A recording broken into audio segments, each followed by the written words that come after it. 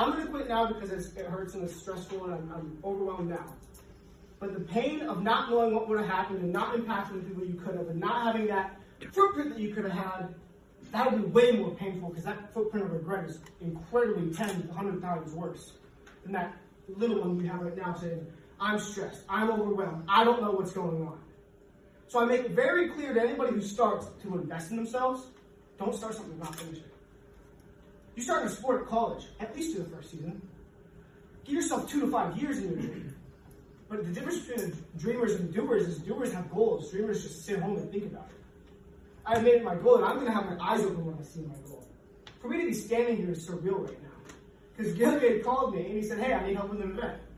We had a plan to give him 2 days to give me a plan to invest back into this event. So you got 48 hours, figure it out. Here's what you're doing. Man called me in 30 hours. I said, all right, what's next? He was trying to invest in himself. Have the mindset of no matter what happens today, no matter what happens tomorrow, no matter who calls me now, who calls me later, I don't care if it kills me. I don't care if I get my legs chopped off for this. I'm showing up to this event today. I'm showing up, I'm bringing the heat, I'm going to impact people. You impact one person, you impact 5. Those 5 people are going to push you on. That's the +1 theory. You go to Haiti, you talk to 5 kids. Those 5 kids will never forget you. Their kids are going to talk about you. Their friends are going to talk about you. All my life, he's getting hugs from people because, oh my God, I love this content. People don't engage in me. During Halloween weekend, somebody came up to me and said, Dylan, can you give me advice that would change my life? I looked them in the eyes and I said, are you willing to take action on the advice? If not, don't waste my time.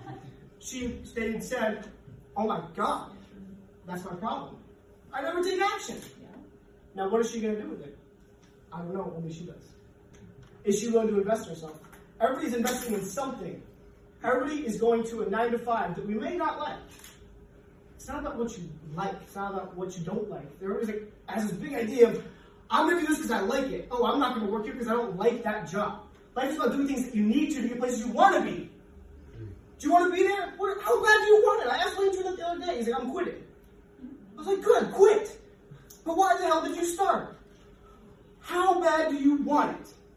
Do you show up to the gym and not work out? Who shows up to the gym and doesn't work out? Not anybody. Or who shows up to the gym and doesn't give it their all? Almost 90% of those guys in there. Bob's a fitness coach. I'm sure he's got clients to say, I'm working on my diet and stuff.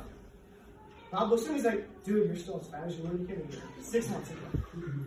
That's the best. I wish we were all fitness coaches. You know why? Your clients can lie to you, but you're staring at them in the face going, I don't see any improvement. Start things to finish them. Stay consistent and do things that you want to. If you want to do it, great. There's things you got to do to get places you want to be. Stay consistent. Last night, I was laying on my floor in my bedroom in front of my fireplace. I did not want to go to the gym. I was literally almost falling asleep. But I said, you know what? Every time I go to the gym, I've never regretted coming back from the gym doing an extreme workout going, I regret that. But there are days when I didn't go to the gym and I said, I regret not going.